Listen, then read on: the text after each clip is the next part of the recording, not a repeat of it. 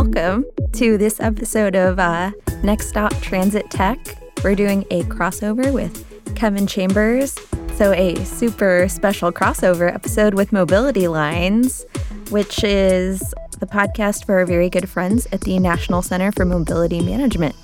So hi, it's Marcella. And Andrew. Also, this is a doubly special episode because we are actually recording in a studio for the first time. Oh, wow. Well, that's why you sound so good. Exactly. And so we are co-podcasting with Kevin Chambers, who is the technologist for the National Center for Mobility Management. Kevin.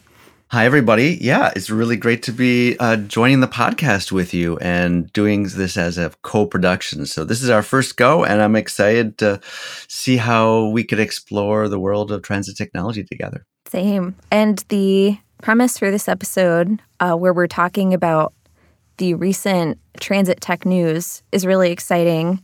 NCMM releases their current news from the past month. So reading over the list that you just published, Kevin, was really interesting and just brought up a lot of thoughts and conversations.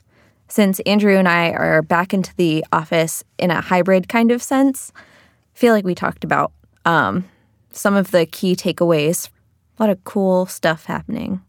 Yeah, there's a lot of things that are very interesting and new twists on when I do these tech updates, I try to pick out the stories that seem like they have some relevance to mobility managers. So what are the things that people who want to follow technology in the mobility space and who want to be amplifying mobility in their communities, what do they need to know? What do they need to follow so that they can stay abreast of what's happening in the news and also just get some useful analysis? What are ways to think about autonomous vehicles, electric vehicles, Uber and Lyft? What's some of the interesting research that's coming out? What's happening with mobility as a service and micromobility? Sometimes I throw in some micromobility things, but just so that people could scan through some news and get some perspectives as well as just cutting edge news. So that's what I try to do. And it's definitely not inclusive. I think there's a lot of things happening across the industry, but I try to get some things that have a little bit of snappiness for people so that they can feel like they're learning something. Kevin, one thing for our audience, and then I don't know if you've done this in your own conversations with leaders yet, but how are you defining mobility management? Who is a mobility manager? That's a very good question. I mean, one of the challenges of mobility management is that it has a very squishy definition. I'll speak to it off the cuff and give it my best shot. So I think a mobility manager is somebody who, first of all, focuses on the rider and the customer and tries to address or diminish in some ways the barriers that person may have to getting around. So I think that's one key thing. To contrast it, I think maybe in times past, there's been an approach where this is the service, this is what it is. Mm-hmm. It is what it is, and you just need to understand it. And I think mobility management is a approach where, let's understand what's going on for this rider and figure out whether our services are working well for that rider.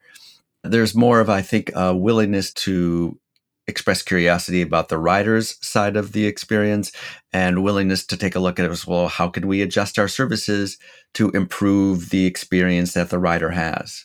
I think there's another element in there that I see a lot, which is a lot of interest in coordination and building bridges between different providers or between different domains. So connecting transit to social services, connecting transit to healthcare, so that it's not just about can the person get on the bus, but is the entire user experience of access to healthcare, to access to social services, to access to work.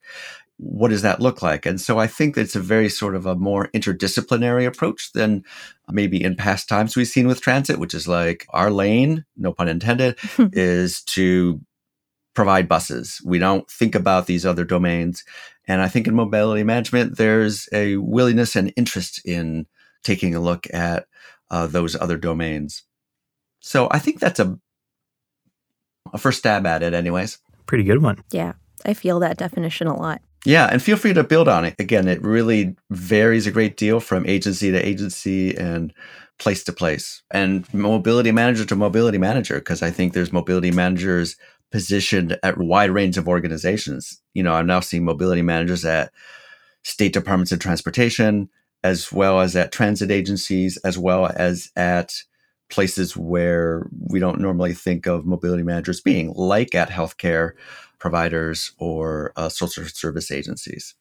I think to kind of build on that, there are a lot of workers who work with people that need to get somewhere, and so case workers as a more generalized term, and then a significant portion of a lot of their work is getting those folks to whatever service they're trying to go to. So it's something where a lot of people are mobility managers without knowing that they're mobility managers. And right. So community health workers, job access, support staff, really anyone who has cases or clients, one of those terms, and they are providing them access to a suite of services, one of which is to get them to said services. Absolutely. I think that nails it also. Also kind of building on a conversation we were having before we started recording regarding transportation planning specifically. You can spend 10 years studying a corridor to do a thing, and at the conclusion of those 10 years, you implement that thing. Let's say it's bike lanes or something. The conditions change, and I think the approach of centering a rider or ultimately your customer is important because you are able to understand how incremental changes can make a huge difference to their experience and to what they need to do. And not to always talk about the COVID, but as we can see, the pandemic, we had to make really rapid shifts in the way that we did things. So that responsiveness and taking the user experience into account helps with that rapid response. Absolutely. And I'm glad you pulled in the idea of thinking about bike lanes and other kinds of infrastructure besides buses or other transit vehicles, because I think that's another area where mobility managers can think a little bit more outside the box. Because another area of infrastructure that often doesn't get thought about enough, I think, are just there's this bus route, but there could be a population of people who are just having trouble getting to the bus stop. And that's where bike lanes can help to actually help the user get to a bus stop faster, or just a sidewalk. There's a section of blocks where there's not sidewalks to actually get to the bus stop safely. And so people drive, or they're not able to get out at all because of that. I feel like that kind of thinking about, what are the larger contexts that we need to be thinking about that support and enable transit is definitely within the purview of mobility managers. To switch gears a little bit to the tech update, there was some really exciting news that you had written up for NCMM, going off of our conversation about different modalities and ways that people travel. Something that popped up in the news quite a bit was the transit app. So to kick it off, what are your thoughts on the subscription model that they're employing? Yeah, well, so this is two pieces of news that are both related and very interesting. And they both involve Transit app. So this is a company that makes an app called Transit. And it has been a free app but they've also been in the business of partnering with transit agencies around the country to provide sort of, a more branded experience for riders. And they work around the world, really. They're not strictly US. It's actually a Canadian-based organization. And I know they're doing work in Europe, Canada, the US, and probably elsewhere in the world, but I don't think I could name any of them. So they've been, I think for a couple of years now, been kind of in startup mode, growing, building out their business. I believe they've partnered with LA Metro is one I can think of off the top of my head. And there's probably many others. But two things that have happened in this news cycle of August is they launched what they're calling the country's first integrated mobility system, connecting all transit options in one app. And then they also have launched a subscription model for cities where the company doesn't have a partnership with a local transit agency. And so those are both really interesting. They're interesting in sort of the technology of like how they're creating their app and creating these sort of environments or ecosystems for mobility. And it also speaks to their business model of how they're trying to stay viable as a company. So I think the subscription model, well, one would just be interesting to see whether this works for them. I mean, it seems to imply that there's not enough income just from working with transit agency and maybe advertising. I don't know if they have advertising in their app. I haven't used it for a while. So to me, it indicates that the business model for mobility as a service is still very much in flux, and everybody's trying to figure out how to provide these outcomes that we want, which is sort of like at a tap, access to options, while managing all that complexity and having all the expense of the experts and the programmers and the infrastructure to support that infrastructure and complexity. Yeah, it's still a puzzle. That's what I think is interesting to me, because I feel like there's a lot of behind the scenes element there of the technology, and then how do we keep that technology sustainable? That makes me think of, to dive into the other half of the transit app conversation about Pittsburgh, is I believe it was CityLab touched on the fact that transit app in Pittsburgh have created this new program. And so then they dove into where does mobility as a service stand as an industry. And so it hasn't looked good for a lot of private companies on that front. That just speaks to your point, Kevin, about the funding part of it is still a big question mark, it seems. Yeah, there's a big issue there about who's going to allow these ecosystems to be sustainable. I think the Pittsburgh case is really interesting to me because they're doing several things at once, right? They've pulled together all these different modes. So included in here is Spin, which is the scooter company, Healthy Ride, which I believe is bike share, Zipcar for car sharing, Waze for carpooling. And then on top of that, and I don't think I've caught all of them, but I caught the ones that are most obvious to me in terms of what those options are. So on top of all those other options, they're also running this pilot called the Universal Basic Mobility Pilot Project. And this will give up to 100 local low-income residents monthly transit subscriptions and shared mobility services. So the details of that I think would be really interesting. This is the perfect thing I think that needs to happen. I hope that the results of this pilot get written up in a way that's shareable beyond Pittsburgh, because the idea of universal basic mobility and providing that kind of high level of access to low income people just seems critical. And then adding on top of that, well, what's that user experience like for those folks? So they're getting the access, but then they still have to navigate this transit app system, and they need to be able to figure out how to get on with all the different modes. I think ideally they're not having to log into each one of these separately. I think that's the basic concept of MOS, is that, you log in once and you have access to all of these. I would think, especially for services like Zipcar, where they probably need to vet somebody as a driver, there's still extra process that needs to go through. So I'm really curious, like, what the level of effort is going to be, and I hope they're doing some work to actually like measure the outcomes, because I'm delighted that this is happening. I am glad Pittsburgh's on it. I would love to see it across the US. I know things like this are happening in Europe, but the transferability of these research efforts in Europe to the US, is hard to gauge. So this is delightful for me.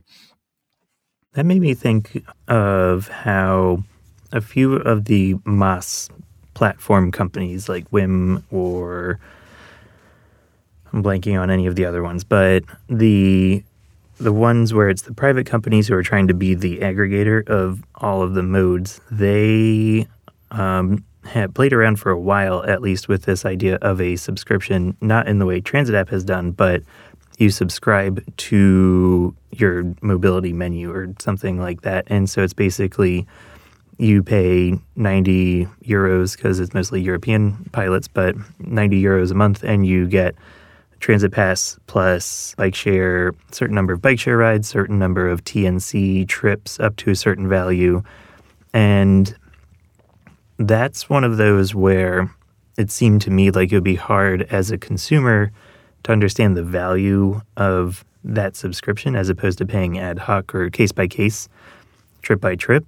I think the business model of it for a for-profit company, that's kind of one of the ways that it could have worked if people actually signed up for that. So I'm curious where that middle ground would be if it's through a private company versus if it's publicly funded, which I get the sense is what Pittsburgh's doing. And so therefore, there isn't necessarily the profit motive for folks to join this mobility as a service ecosystem. Yeah, I think that'll be interesting for this universal basic mobility pilot. I believe it seemed like it was a private-public partnership. I think it was the Pittsburgh Medical System, University of Pittsburgh Medical Center, UPMC. I guess to your point and also to Kevin's point, I'm really interested in how the adoption is going to look with folks, because when you give people access to these services, and especially the Transit App kind of as a facilitator, so that you have that one-stop shop, are people more likely to use them? Is it going to raise awareness around how you can combine these services to access the things that you need access? I echo Kevin's sentiment that I hope that they're tracking a lot of this information and present it as a case study so that it can be replicated by other municipalities across the country, because I think it shows a lot of promise. Yeah, I agree. I mean, and I've thought a lot and read, about a lot of these projects in Europe, the ones you were describing, Andrew, where it's a private model, right? So these are businesses that are hoping to create this ecosystem and sell it through a set of packages. And there's a question of well, is that profitable? Is that profitable on its own? Is that profitable without any kind of subsidies? Transit in general is not really a profitable endeavor. It's usually a public good. And so it's a stretch for me to see a mobility as a service ecosystem as being profitable unto itself, right? You can have for-profit companies be part of the ecosystem, but the larger effort, it's hard to see how that could be for-profit without creating a lot of sort of negative spin-off effects. I'm looking at who is running this, and it looks like behind this Pittsburgh effort is a group called the Pittsburgh Mobility Collective, and it's led by the city. Looks like also involved is the Port Authority of Allegheny and the Pittsburgh Parking Authority. And so this is the kind of model that I've been most hoping to see, is a city or transit agency-led effort where the entity that is most invested in these both social and sort of infrastructural positive outcomes are the ones leading it, rather than a tech company or a for-profit where you could have an incentive structure that really could lead to things going awry. So yeah, I'm really hoping that we get to see some, based on the fact that they're doing a small number of just 100 users first, leads me to think that, oh yeah, okay, this is research, and that they're really looking at it. But it does connect for me, Andrew, the thought you were having is well, how did those subscription models work? There was a lot of research done about how users experienced these different types of MOS schemes. And, one thing that I found is that reading them is that, when your entire mental model is based around individual car ownership, as is true for many in Europe and mostly very strong here in the United States, moving to a different mental model where you're figuring out how to navigate multiple modes and connect them in one journey, there's a lot to figure out there. Mm-hmm. And then if you add in that you can't afford to be late in the case of work, or you have kids and you need to be able to also transport your children to school, or you need to be able to return home from work early outside of maybe the regular commute in case your kid is sick or things like that. All that adds a lot of complexity and things that if people aren't able to develop the mental model or see the pathways of like, oh, this is how this scheme is going to handle all these different circumstances, they just want to step back, right? They just want to not do it. And so I'm really curious in this setting, and in this particular Pittsburgh effort, if any of those kind of issues are dealt with and explored. Agreed. And I think also to your point of being able to just book everything through one platform, and that way folks don't have to go back and forth across different things, because that's just one more layer of complexity to deal with. And so you're like, great, I'll take this scooter over to the Zipcar, and so now I have to get out of the transit app and then open the scooter app, get on there, and then separately sign into the Zipcar some other way. And then so just that can be enough to turn people off. I know if I have to download one more app, then I'm highly unlikely to do it and set up another password and all of that. So I can see how folks who are transit skeptical would be even less likely to go through all of those steps. And the idea of being able to have a single place to pay for all of these separate services is immense, because I am on the same page as you, Andrew. If I have to download another app or remember a password for like the 50 accounts I have related to like my personal mobility choices, first of all, I forget them.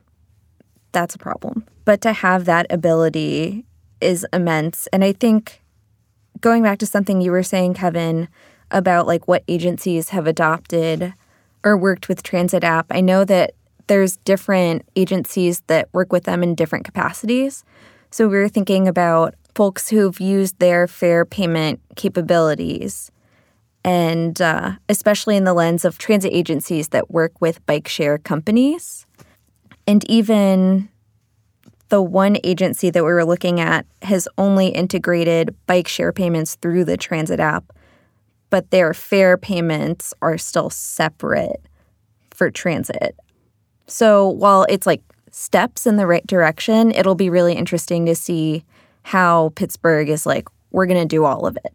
Yeah, definitely. I'm really curious. This is exciting, frankly. I mean, I looked at it and, I think one thing that I have gotten a little jaded about is just the overuse and outright abuse of the term MOS. Yes. And to the point where it's like, so-and-so launches MOS, and I'm like, oh, whatever.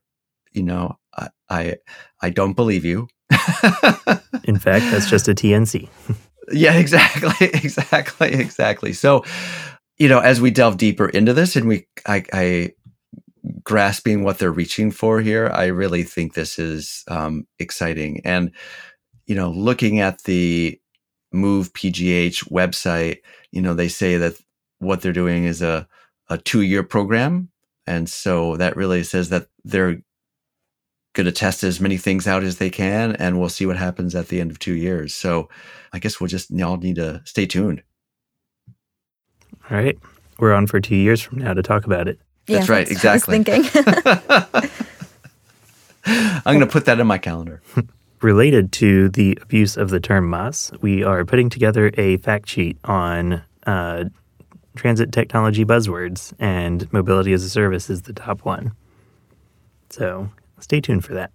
Great. One thing you could do to illustrate it is survey other people's definitions just to show how squishy it is. Then I can use big data and machine learning to automate an optimized definition.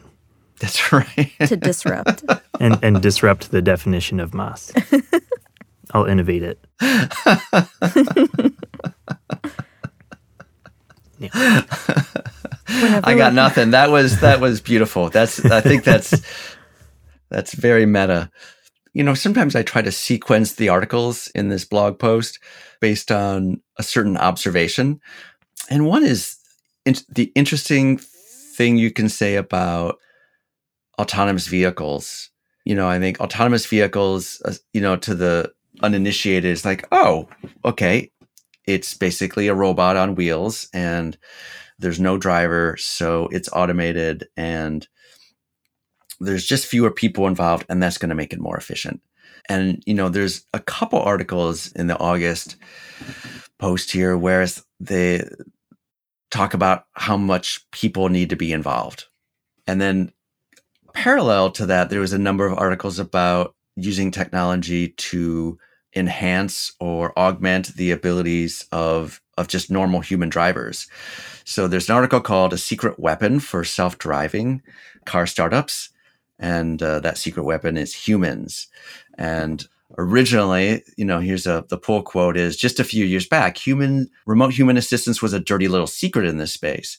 Virtually no one talked about it publicly because there was still this facade that these vehicles were just going to be able to drive autonomously everywhere they need to go and do everything that a human would do. And this is a quote by Elliot Katz, a startup called Phantom Auto that provides teleoperation. But he says, now, everyone knows that that's not going to be the case. And that's an interesting statement, that everyone now knows that that's not going to be the case, because I don't think everyone knows that.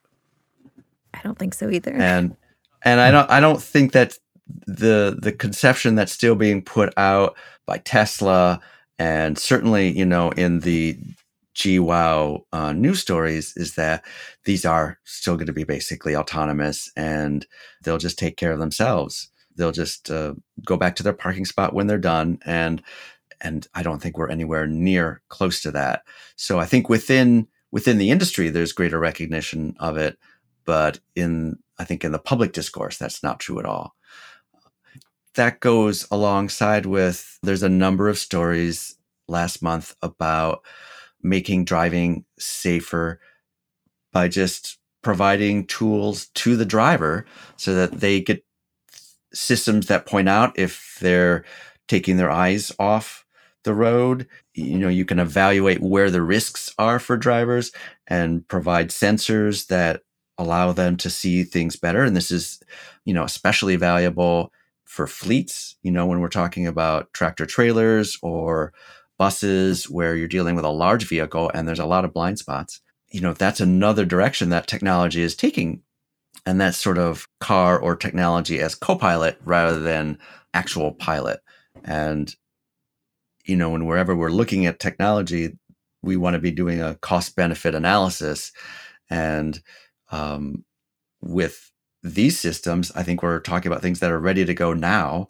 And the costs are significantly less. And the benefits in terms of decreased risk, which can lower insurance rates, these things could pay them for themselves potentially, much sooner, if not right away, than an autonomous vehicle could. I'm recalling our episode on automated vehicles with the team from AECOM's Automated Bus Consortium. And a conversation that we had was about being really careful and saying automated versus autonomous, because Suzanne, the person that we were interviewing, was very aware that when you say autonomous, it gives off that picture of, there's not a person involved. So she is always very calculated in making sure that she gets her point across, that she is talking about automated vehicles where it's an assistance, but the human aspect is still very much there. But I definitely agree that when you talk about the general public's perception, it's very Jetsons-like and futuristic, but I agree, we're not quite there yet. That made me think of a podcast that I listen to, so this is my chance to plug all podcasts that I ever listen to. But there's one, it's called The Secret History of the Future. And so it was about the Mechanical Turk, where it looked like it was a machine playing chess, but really there was someone underneath manipulating the robot's quote-unquote arms or movements. And so then that is why the AI behind Amazon's whole system is also called the Mechanical Turk, because there are actually people who are doing all of these AI things. And so that seems to just feed into that whole idea of all of these automated, machine learning, intelligent computer, smart devices. The tool behind them all is the human doing the work in the end. Yeah, I would add on also, like, now that you're citing things that are interesting, one thing that I think about when it comes to transit technology is when we're looking at these things, for example, automated vehicles, which do have a place. And I want to be clear, like, I don't think automated vehicles have no place in transit. I do think, especially now, some of these low speed shuttles, I think can, in specific contexts, can be really useful. But those use cases, I think, are fairly limited at this point. And, there's a lot of cases where you just need a person in the vehicle no matter what. Mm-hmm. And it might as well be a driver, and if the cost of having the person is the same, adding in all this technology for automation of the movement of the vehicle doesn't actually add a lot of value. One article that I think of a lot that I really enjoyed from 2018 is a blog post by Jarrett Walker. This was, I believe, shortly after he had a little tiff with Elon Musk on Twitter. He wrote a blog post that says, Elon Musk's tunnel, it doesn't scale, so it doesn't matter. And I think that's true of a lot of things where there's this sort of gee whiz, glow to a technology. But if something doesn't really allow the technology to be used at large scale, it's not something to ignore, but it's not necessarily where transit agencies should be putting their energy. Agreed. Yeah, and I think that's a good chance for us to say, as much as we've kind of railed against hyping technology, we, like you, agree that a lot of these are tools. And so it's just understanding how to think about them and process where such tools make the most sense and they provide the most value. So I guess it would be the don't use a hammer to screw something in and don't use a screwdriver to hammer a nail kind of idea, but bigger. Yeah, like technology is a tool to further your agency's goals. Through this conversation, I was thinking about in my past life, a prior implementation was driver technology to improve safety generally and distracted driving, speeding, that kind of stuff. And the program, I believe, was quite successful. They were able to provide corrections to drivers as they were learning how to drive. Something that we were talking about earlier is the driver shortage. So it's helpful for that like ongoing education because driving a bus is very different than driving a car. And a lot of the drivers that we were working with were new to the industry. And I think looking, like you were saying, Andrew, at technology as a tool and all the different components of a broad technology like automation can have a lot of value depending on what your ultimate goals are as like a transit agency manager, as an operations manager, and maintenance. I know we briefly spoke with someone who was bringing machine learning into fleet maintenance. And that was a really interesting conversation because his value proposition was this software and hardware for your fleet can save you a lot of money in preventative maintenance and from road calls. If you're an agency that really struggles with that, that could be a potential tool for the future. Yeah, that's a great example of something that is behind the scenes. It's not flashy, but if you have a good tool that is able to predict or identify, well, hey, these are areas where we're seeing connections between where you're having your road calls and what the picture looked like for that vehicle ahead. And then we can use that to project out and go, oh, this is maybe some of the things you should do preventatively going forward to keep that from happening down the road. Road calls are incredibly disruptive to agencies. Mm-hmm. The level of resources you need to have and the level of disruption and that it just has operationally, to say nothing of how it affects the riders. That kind of stuff is, I think, highly valuable. The other topic that we had really pulled out was talking about equitable deployment of electric buses. Marcella, this had stood out to you if you want to kind of talk about why it did.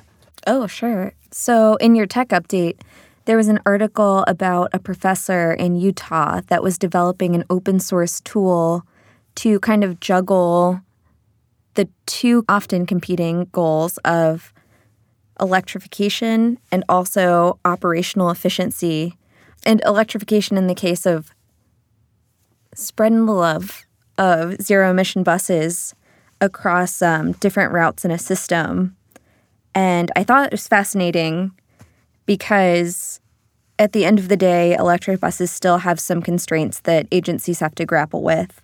But you don't want to run your electric vehicles on the same routes, and make sure that you're serving your communities equitably, and especially those that have been disproportionately impacted by externalities of highways, of urban renewal. So I thought that was a really cool tool, and I'm also excited to see how that turns out and how the researcher's guidebook comes out so that agencies can adopt the model for their own spaces.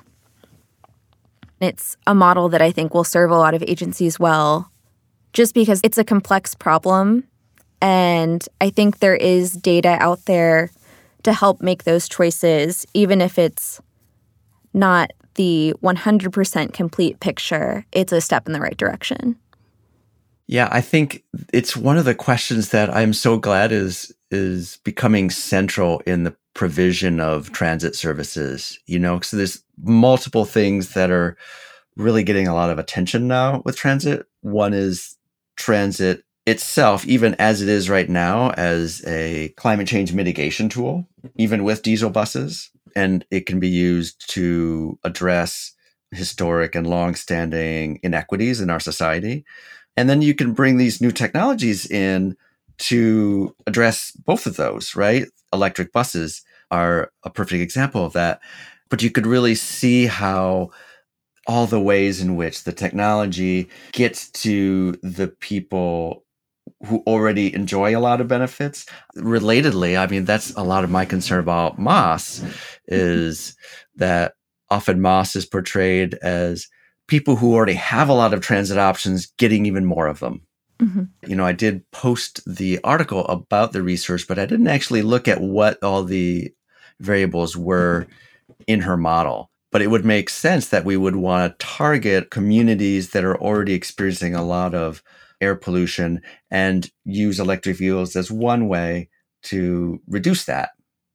A diesel bus isn't adding to whatever already existing pollution is in their environment from industry, from highways, or just the way the wind blows, and they have to deal with it. So one thing I generally say about technology is it's a force multiplier, and it's really in the human design and where you aim that technology that's going to decide whether it actually achieves your outcomes, or the outcomes that you've set out. To your point, Kevin, about the electric buses and the equitable deployment of them, as well as, or maybe Andrew said this actually, about equitable deployment of technology, I think the thread between MOS and the electric bus articles, as far as ensuring that technology is not just being implemented like willy-nilly, for lack of a better word, but rather very intentionally thought out. So it's not something, like you said earlier, a force multiplier for the inequities that already exist in our society. So I think I really appreciated that equity was talked about and very intentionally thought out in a couple of the articles that you had included in the tech update, because I think that's a really critical piece as we move through the technology world that we have, I think, stated a couple times is moving very quickly. You can't just jump in because you'll end up perhaps unintentionally compounding the inequity that exists in our society today. There are different tools to kind of take a look at the environmental burden on certain communities. And the first one that came into my mind was the EPA's EJ tool. They have an environmental justice mapping tool that allows you to essentially see a report card on a community, look at their health outcomes, and they tie a lot of different data sets together to paint a picture of how burdened a community is. And I think something that technology and just the sheer amount of data that we're collecting through transportation processes and all of these other, I guess, reporting mechanisms is bringing them together. And I think that's one really beautiful thing about this project, if I can say that it's beautiful. And yeah, I think it's going to provide a lot of value to a lot of people. But I also want to look and take a deeper dive into what the metrics are behind the model.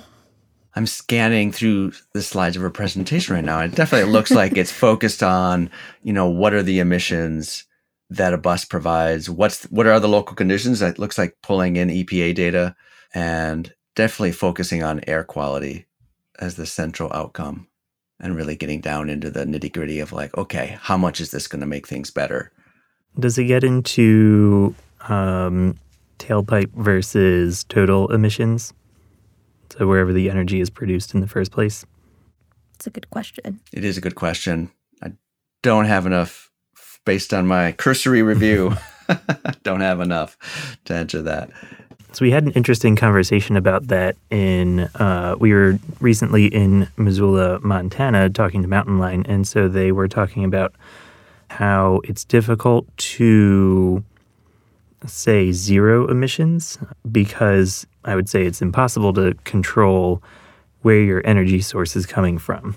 Right. And so you can work with your utility, work on microgrids or whatever, but ultimately you are part of a much larger community that has a larger power supplier. And so that's something you have to deal with. And so focusing on tailpipe emissions is certainly, that's the within the agency's control, immediate control factor of it. So just kind of another thing for people to think about is there's the difference between those, but just kind of know what you can and can't control. And yeah, and depending on where you are in the country, your electricity is coming from any number of sources, right? So some parts of the country have more access to wind and solar and hydro, and then other parts of the country are simply more dependent on natural gas and coal just due to historical infrastructure investments, as well as just how windy or sunny their particular environments are. I'll take this chance for some shameless plugging of NCAT products. So Kevin actually wrote for us a white paper on the framework for technology decision-making. And so the idea is to be very deliberate about what you're doing and not chase the shiny object, but actually think through your goals and what you want to achieve and then how to get there.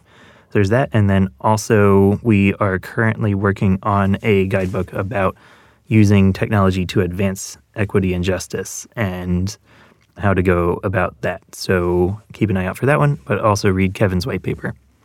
Thank you, Kevin, for collaborating with us on this podcast. We're excited to be able to have this conversation every couple of months. And I think it's fun to get to talk about these bigger ideas that are out there and then how they can affect the transit agencies that we're working with through our respective technical assistance centers. We're excited to talk to you again about new updates soon. I'm really excited that I could do this with you. And I think this is the start of something that is going to be fun and I think hopefully useful to the folks listening, where we really get to talk about technology and the different aspects of it, in a more natural way, where we kind of get to look at multiple facets and people get to get a sense of some of the complexities of technology that don't really easily come across in a news story or an article or research. For those of us who work in transit technology every day, I think there's a lot of things we want to be able to say in a broad way And being able to use this context to touch on some news stories and then use those as sort of starting points to think about how technology works in the transit environment is just really exciting to me. So I'm glad we're kicking this off, and I'm looking forward to more of it.